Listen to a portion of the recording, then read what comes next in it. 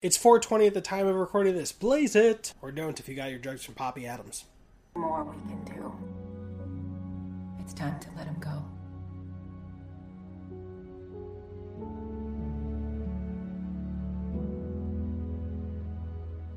Damn, I love the fact that Merlin is looking at ginger ale through the water-drenched one-way mirror, that it kind of shows what Merlin must be feeling inside, which is such sadness. It's like he's crying. The one-way glass is helping us visually see that he's crying inside. I just like that detail.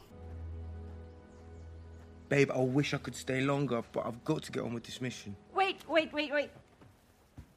What? Before you go, I want to show you something. Oh. I know he could never replace JB, but...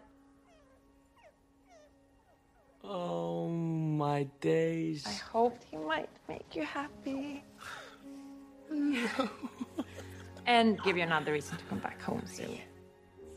I love him, but I don't need another reason to come home.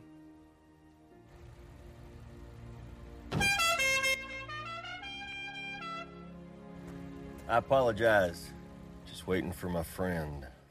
I'll be back as soon as I can, promise.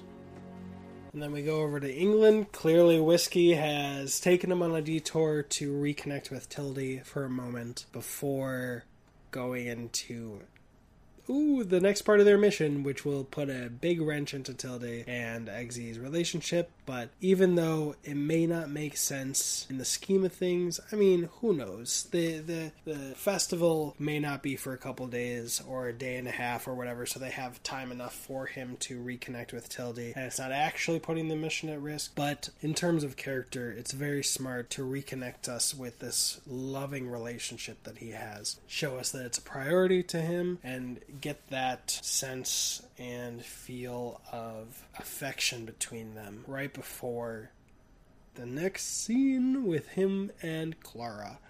This will make sense later when he calls her to ask permission to seduce Clara, but the Morton Manor Hotel, which will factor in when he tries calling the hotel and the person at the front desk covers for her. But damn, that is a fancy hotel. I've never seen or been to a hotel with that kind of drive up. But it's sweet. She's caring for him with the dog, which will come back later when he figures out how to unlock Harry's mind. Of course, the next time we see Whiskey, he's being kind of rude,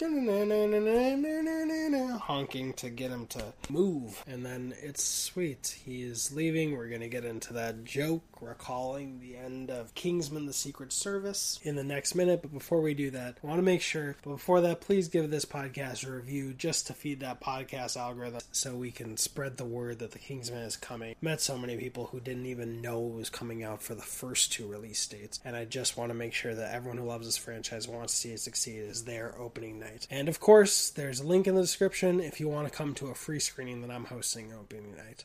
Thank you so much, Movie Dopers. I'll see you in the next minute.